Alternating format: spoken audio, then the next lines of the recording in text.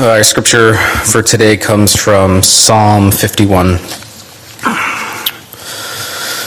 Have mercy on me, O God, according to your steadfast love. According to your abundant mercy, blot out my transgressions. Wash me thoroughly from my iniquity and cleanse me from my sin. For I know my transgressions, and my sin is ever before me. Against you, you only, have I sinned and done what is evil in your sight, so that you may be justified in your words and blameless in your judgment. Behold, I was brought forth in iniquity, and in sin did my mother conceive me. Behold, you delight in truth in the inward being, and you teach wisdom in the secret heart. Purge me with hyssop, that I shall be clean. Wash me, and I shall be whiter than snow. Let me hear joy and gladness. Let the bones that you have broken rejoice. Hide your face from my sins, and blot out all my iniquities. Create in me a clean heart, O God, and renew a right spirit within me. Cast me not away from your presence, and take not your Holy Spirit from me. Restore to me the joy of my salvation, your salvation, and uphold me with a willing spirit. Then I will teach transgressors your ways, and sinners will return to you. Deliver me from blood guiltness, O God of my salvation, and my tongue will sing aloud of your righteousness. O Lord, open my lips, and my mouth will declare your praise. For you will not delight in sacrifice, or I would give it. You will not be pleased with the burnt offering. The sacrifices of God are a broken spirit, a broken and contrite heart. O God, you will not despise.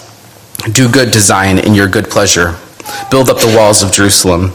Then will you delight in right sacrifices, in burnt offerings and whole burnt offerings. Then bulls will be offered on your altar. Let us pray. Jesus, just be with us, Lord. Just hear us.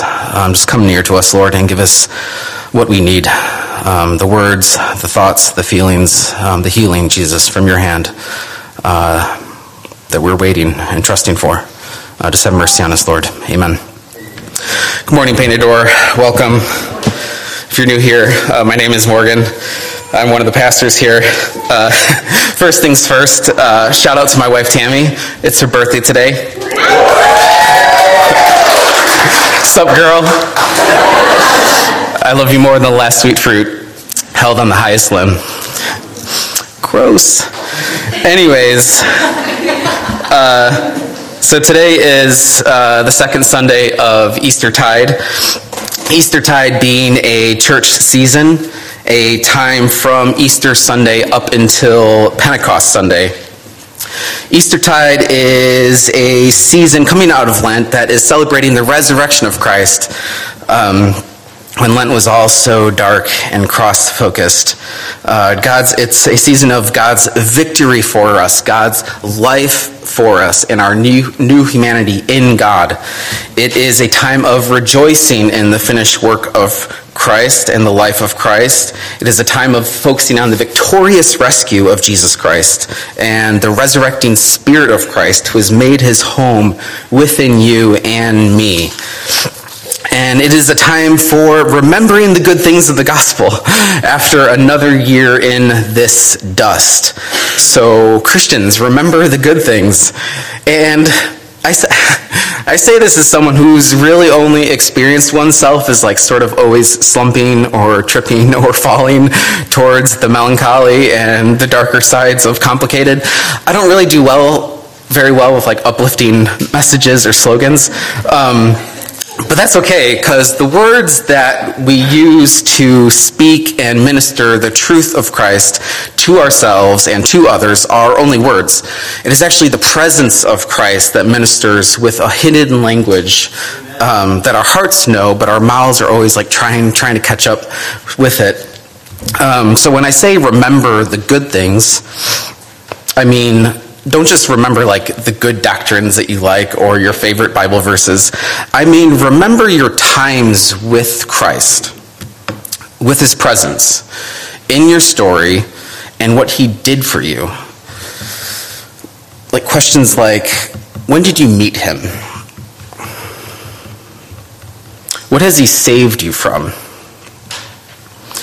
What are your memories of Jesus? Who is Christ for you?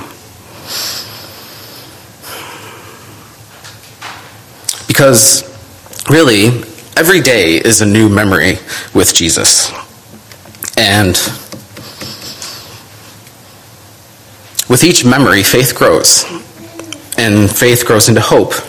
And hope grows into love. So remember the good things of Christ. Remember the good times with Christ. You may have missed this last week, but last week we actually started a new sermon series. It is titled The Art of Receiving, which we will focus on the healing that is Christ and the healing Christ does for us and how Christ heals us and how we Christians can participate in receiving that healing. So I'm going to give a definition of healing that I think will suffice for everything that you will hear in regards to healing. And that definition is healing in this life and in the next means conformity to Christ. Healing means conformity to Christ.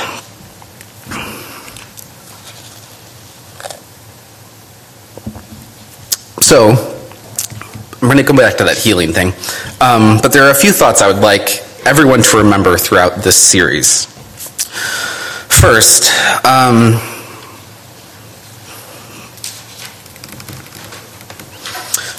a little experience of Christ is everything promised from Christ. You really only need to grab the end of his robe, and you can be holding on to the end of that robe like some crazy beggar. God has given all of us different degrees of faith and different appointments for healing. But in this, there is this miraculous simplicity to all of your interactions with Jesus. He's with you. He is with you. He is with you. That is it. We will be talking about the sacraments and practices and the disciplines of the Christian life, but for whatever and however all of that gets communicated, do not let go of the miraculous simplicity of your relationship with Christ. Do not let it get lost. He is with you. So our whole theme of spiritual formation and healing, which a lot of this series will be about, has really sent me back to those messages of holiness I grew up with. And if I could summarize it, the message was, do you want to be closer to Jesus? I hate that question. I felt beat over the head with that question and everything involved with it. Or maybe you've heard, if you aren't growing in your relationship with God, you're slipping away. Oh man, that stuff never sat right with me. I scratched my head for years, wondering, what is getting more of Jesus in relation to having Jesus by faith? And just all those ideas of sanctification and closeness or growing, it just felt like this sick game to me. I always felt the frustration rise in my chest as I was listening and hearing, and it always ended with the thought man, I'm so screwed, I cannot do this.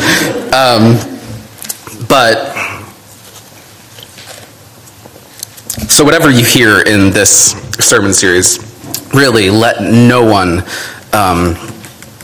take away from you that there is a life inside you that is not up to you. And as we talk about the sacraments, practices, disciplines, it is important to remember that some of what we are talking about is simply already and always happening. And what is being asked of you is that you just stop ignoring or stop fighting or stop running and just participate with the divine life inside you. Things like worship or faith, repentance, and prayer. And then some of what we're talking about is extrinsically purifying and offered to us freely. And these are things like the sacraments, the baptism, confession, the Lord's Supper. And some of what we'll be talking about are just tools to learn dependence on Christ. Things like solitude, study, fasting. And so when we talk about the sacraments, practices, disciplines, we are talking about the gifts and benefits of being in relationship with Christ. And let this be very, very, very clear. None of these are for relationship with Christ. You are alive in Christ by God's free choice for you. And we know this choice through the gift of faith. We are saved by faith, not works, meaning God's choice for you is a choice of just complete unconditional love. You are a Christian because God's heart explodes when he looks at you. And our call to intimacy and obedience in our relationship with Christ is not a transaction. It is just simply what relationship with God can only and ever be. God just keeps commanding, and he keeps giving what he commands, and he keeps rewarding what he gives. He just can't help himself. All of creation was just made to bend towards God like flowers in the sun, because we are most true when we are most close to him. So, we began the series last week with baptism. And this week is confession in community. But first I want to step back a little bit, and there are two abstract categories in our thinking I feel like we should touch on to help us understand what is being said throughout this series. And those abstract categories being the presence of God and the healing of Christ. What does the presence of God and the healing of Christ have to do with our salvation? How have we already experienced presence and healing? How are we going to continue to experience presence and healing? How does the presence of God and healing of Christ interact with faith and repentance? And finally, how does faith and repentance coalesce with confession in community? So, presence and healing are two words Christians can often have baggage with, or really unrealistic expectations around, which is all unfortunate because presence and healing are all around us. We experience presence and healing all the time.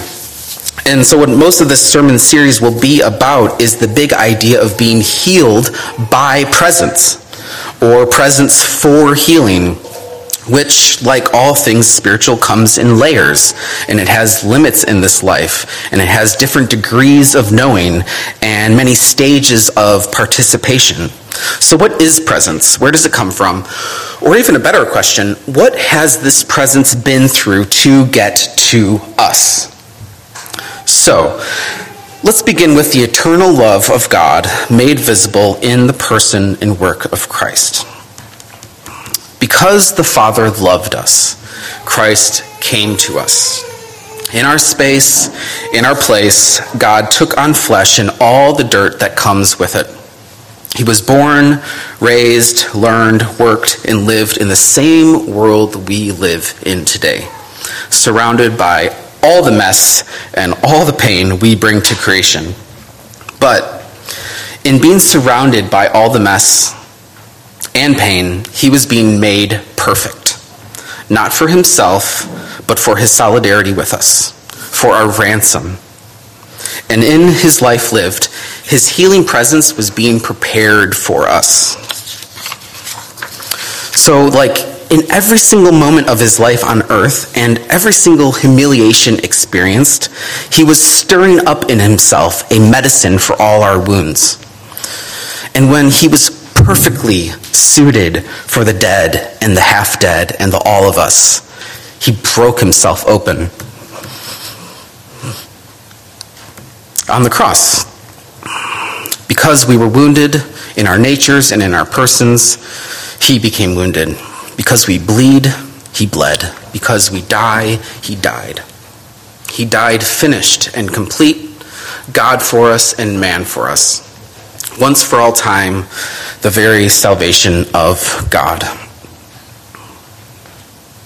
And from the cross, he took up resurrection. And in his resurrection, his healing presence, finished at the cross, was unleashed into all time and space. The scriptures tell us his resurrection was the first of many resurrections. In all of these things, he made himself the author and the perfecter of your salvation. So, the presence is finished, and Christ makes his first move. It is from the center of our souls Christ makes his first move for healing through the gift of faith. The healing presence that comes to us is Christ's very own Holy Spirit. The Holy Spirit is love given. The Holy Spirit is promise given.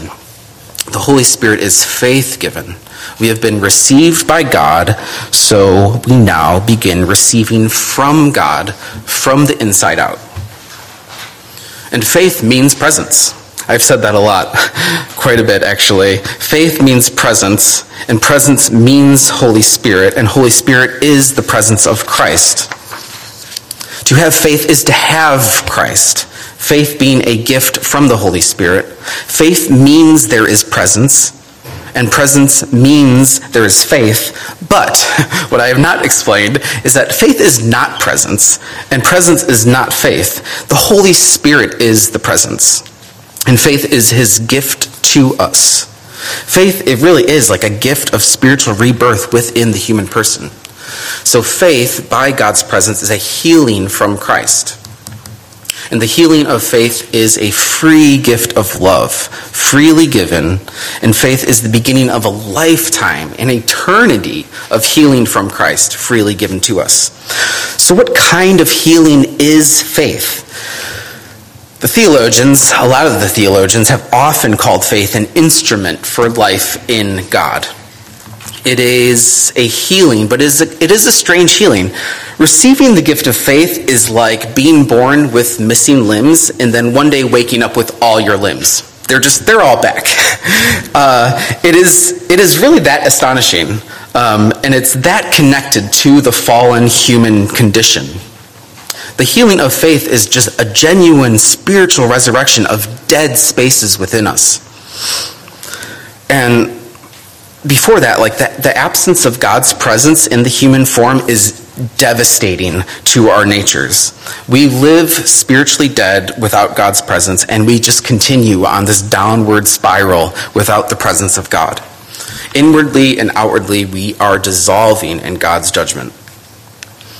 And faith is odd, because like in many ways, like faith is human in the sense that it is sort of like having a missing body part restored, because having supernatural faculties is what God intended for humanity. We were made for spiritual unity, but our disobedience wounded our human nature. Having his presence dwelling within us was the blueprint, not just for us as individuals, but for the whole human community and for the earth we were given to take care of. Relationship with God is remarkably and simply human. Relationship with God is creaturely in like the best of all ways. All of creation was designed to flourish in the divine energy bestowed by the Holy Spirit. So, through faith, we return to this life with Christ, driven by the power of his Holy Spirit, suspended in the love of the Father. So, this presence of God for faith, it has both an individual energy and a community energy.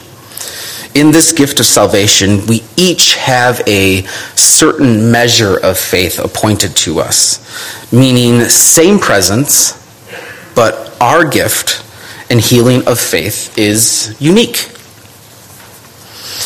So, last week, Pastor Mark preached on baptism, which corresponds to faith. And now, I know that Eastertide is a season of resurrection celebration, but our sermon series, the idea was sort of to follow the spiritual formation of a Christian from like point A to point B, C, D, and A, or whatever. And so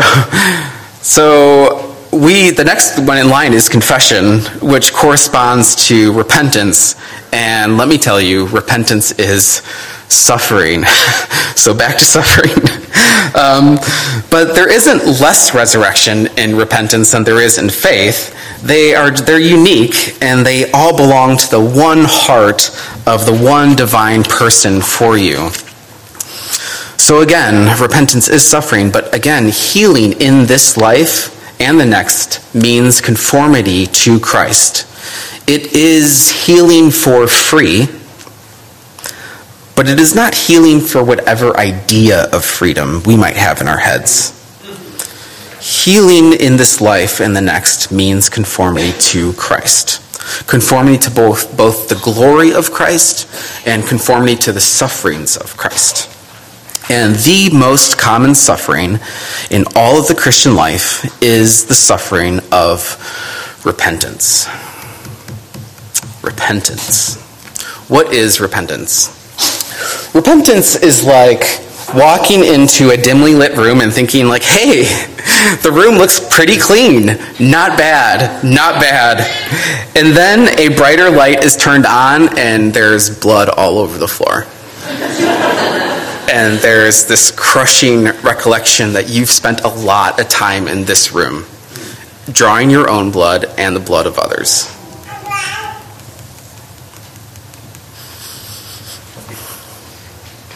The Holy Spirit's presence enters into our life, our story, our self, our sin, into our very souls by entering and making his home in the darkest little, most twisted up corners of the self and turning a light on. And then repentance is just this process of like sorrowful reckoning with our sin and our woundedness. It is recognizing that our tools are broken and whatever we build will be broken.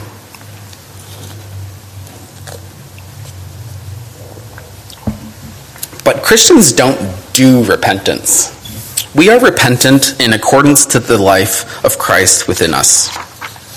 So like everything experiential in the Christian life, it comes and goes in various stages of maturity and immaturity, confidence and weakness.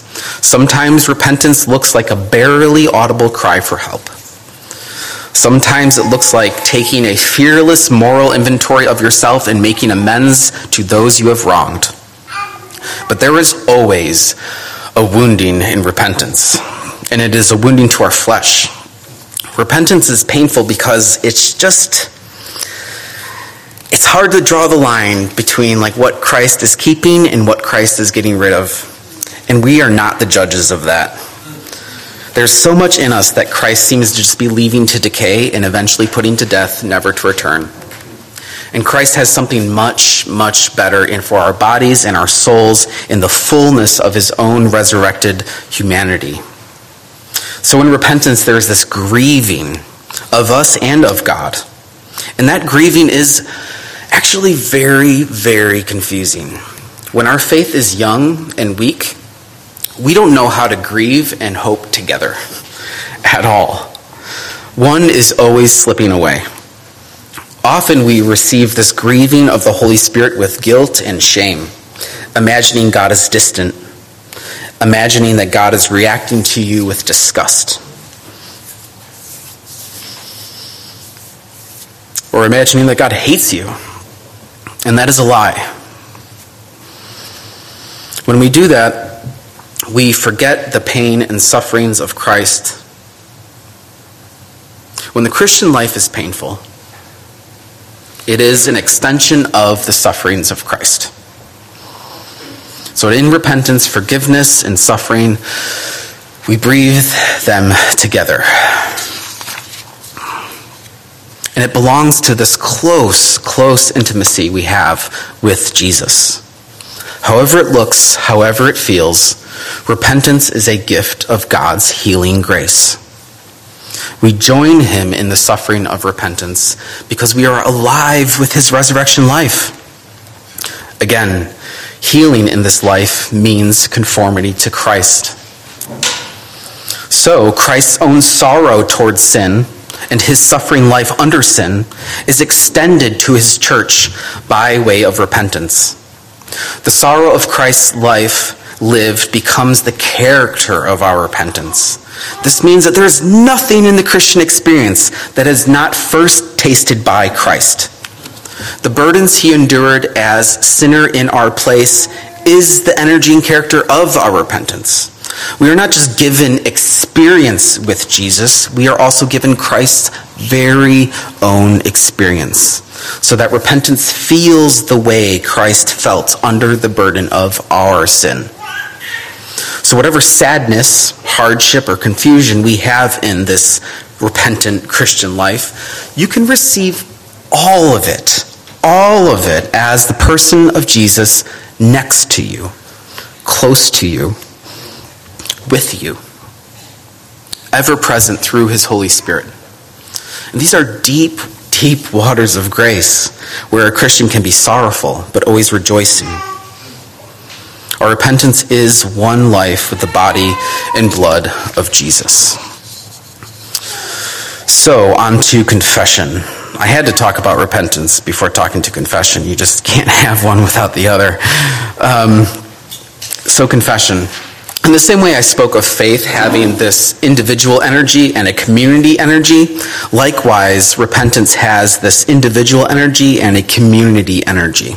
And repentance and confession they're different expressions, but they kind of come from the same suffering energy in God's presence. Repentance is more akin to like the inward process or posture towards God, while confession is more of an outward posture in community. If repentance is the sinner handing over all that tangled mess to Jesus, confession is sharing the tangled mess with other Christians. So by God's presence we are given faith. By God's presence we are given repentance. And in God's presence we are called to come out of hiding with each other. And in confession, Christ is saying to us, I'm here. You are safe. Come on out.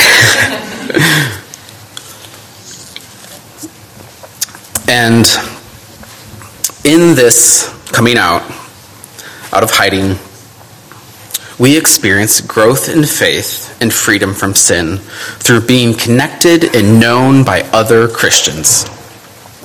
And when sins are confessed to other Christians, to each other, there is this very mysterious movement of healing that occurs within our souls. In James we read, therefore confess your sins to one another and pray for one another that you may be healed. Confess your sins to one another and pray for one another that you may be healed. Every Christian here is a priest. You stand in your time and in your place as a member of the body of Christ, a representative of his divine life, as Christ's very own hands and feet. And there is a light in each of you, and that light is the presence of Jesus Christ. And your priesthood that you have here is just inseparable from the life of faith. And this life of faith is the life of Christ who is within us.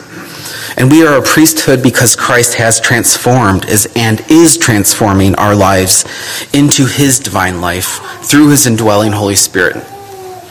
As Christ's hands and feet, we are just ambassadors to each other and to the world for the whole Christ. And we become for each other the means by which God teaches us that he already knows us and he loves us just the way we are. The writer and pastor Frederick Buechner writes, to confess your sins to God is not to tell God anything God doesn't already know. Until you confess them, however, they are an abyss between you. And when you confess them, they become a bridge. So what is the value of confession to others? It's painful. They are invited to the cross with you. They are invited into a more and more needy relationship with Jesus. And unfortunately,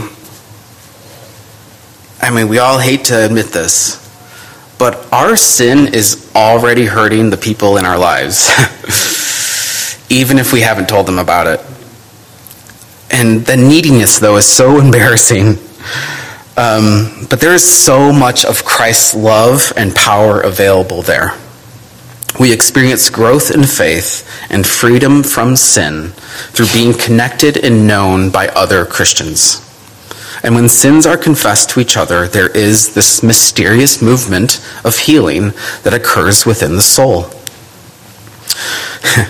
Are you sure confession needs another person? Oh man, I argued with God about this one for like my entire life. I was like, Lord, I am repentant before you. I love you. I am myself. I am here. I am yours. You are mine. Why do I need anyone else? But repentance without confession is just a burning in your heart. Christ will not let you do it alone. We were made for connection.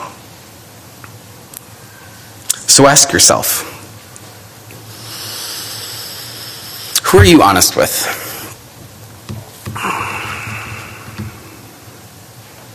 What are your real answers for your life? What are your lies? Do you speak truth, or do you only speak what your ego needs to hear?